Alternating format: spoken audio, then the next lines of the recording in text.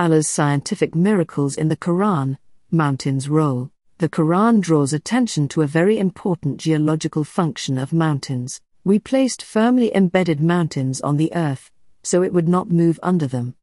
Quran chapter 21 verse 31. The verse states that mountains perform the function of preventing shocks in the earth. This fact was not known by anyone at the time the Quran was revealed. It was, in fact, brought to light only recently, as a result of the findings of modern geological research. Formerly, it was thought that mountains were merely protrusions rising above the surface of the earth. However, scientists realized that this was not actually the case, and that those parts known as the mountain root extended down as far as 10 to 15 times their own height. With these features, mountains play a similar role to a nail or peg firmly holding down a tent.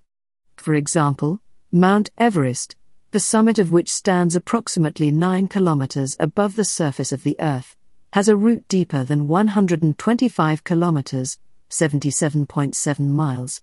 Note 25. Mountains emerge as a result of the movements and collisions of massive plates forming the Earth's crust.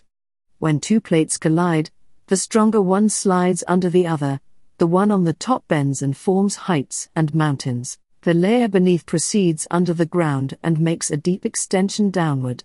Consequently, as stated earlier, mountains have a portion stretching downwards, as large as their visible parts on the Earth. In a scientific text, the structure of mountains is described as follows: where continents are thicker, as in mountain ranges, the crust sinks deeper into the mantle.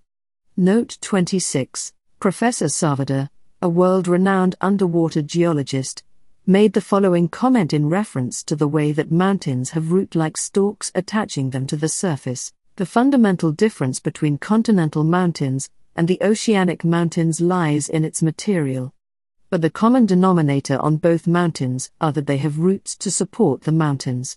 In the case of continental mountains, light low-density material from the mountain is extended down into the earth as a root. In the case of oceanic mountains, there is also light material supporting the mountain as a root.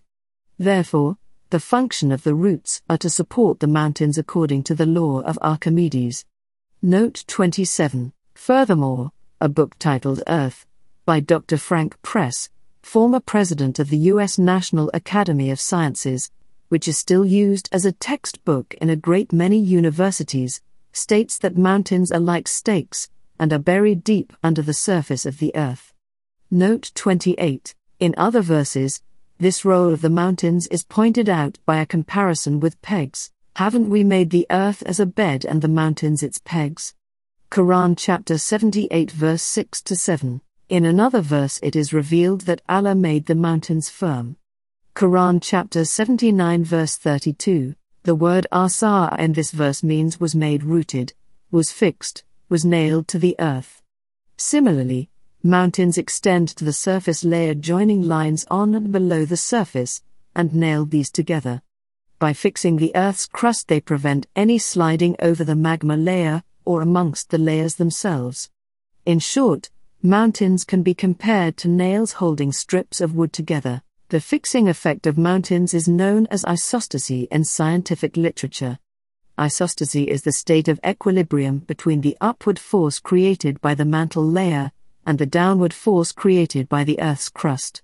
As mountains lose mass due to erosion, soil loss or melting of glaciers, they can gain mass from the formation of glaciers, volcanic explosions or soil formation. Therefore, as mountains grow lighter they are pressed upwards by the raising force implemented by the liquids. Alternatively, as they grow heavier they are pressed into the mantle by the force of gravity. Equilibrium between these two forces is established by isostasy. This balancing property of mountains is described in these terms in a scientific source. G.B. Airy in 1855 suggested that the crust of the earth could be likened to rafts of timber floating on water. Thick pieces of timber float higher above the water surface than thin pieces, and similarly thick sections of the earth's crust will float on a liquid or plastic substratum of greater density.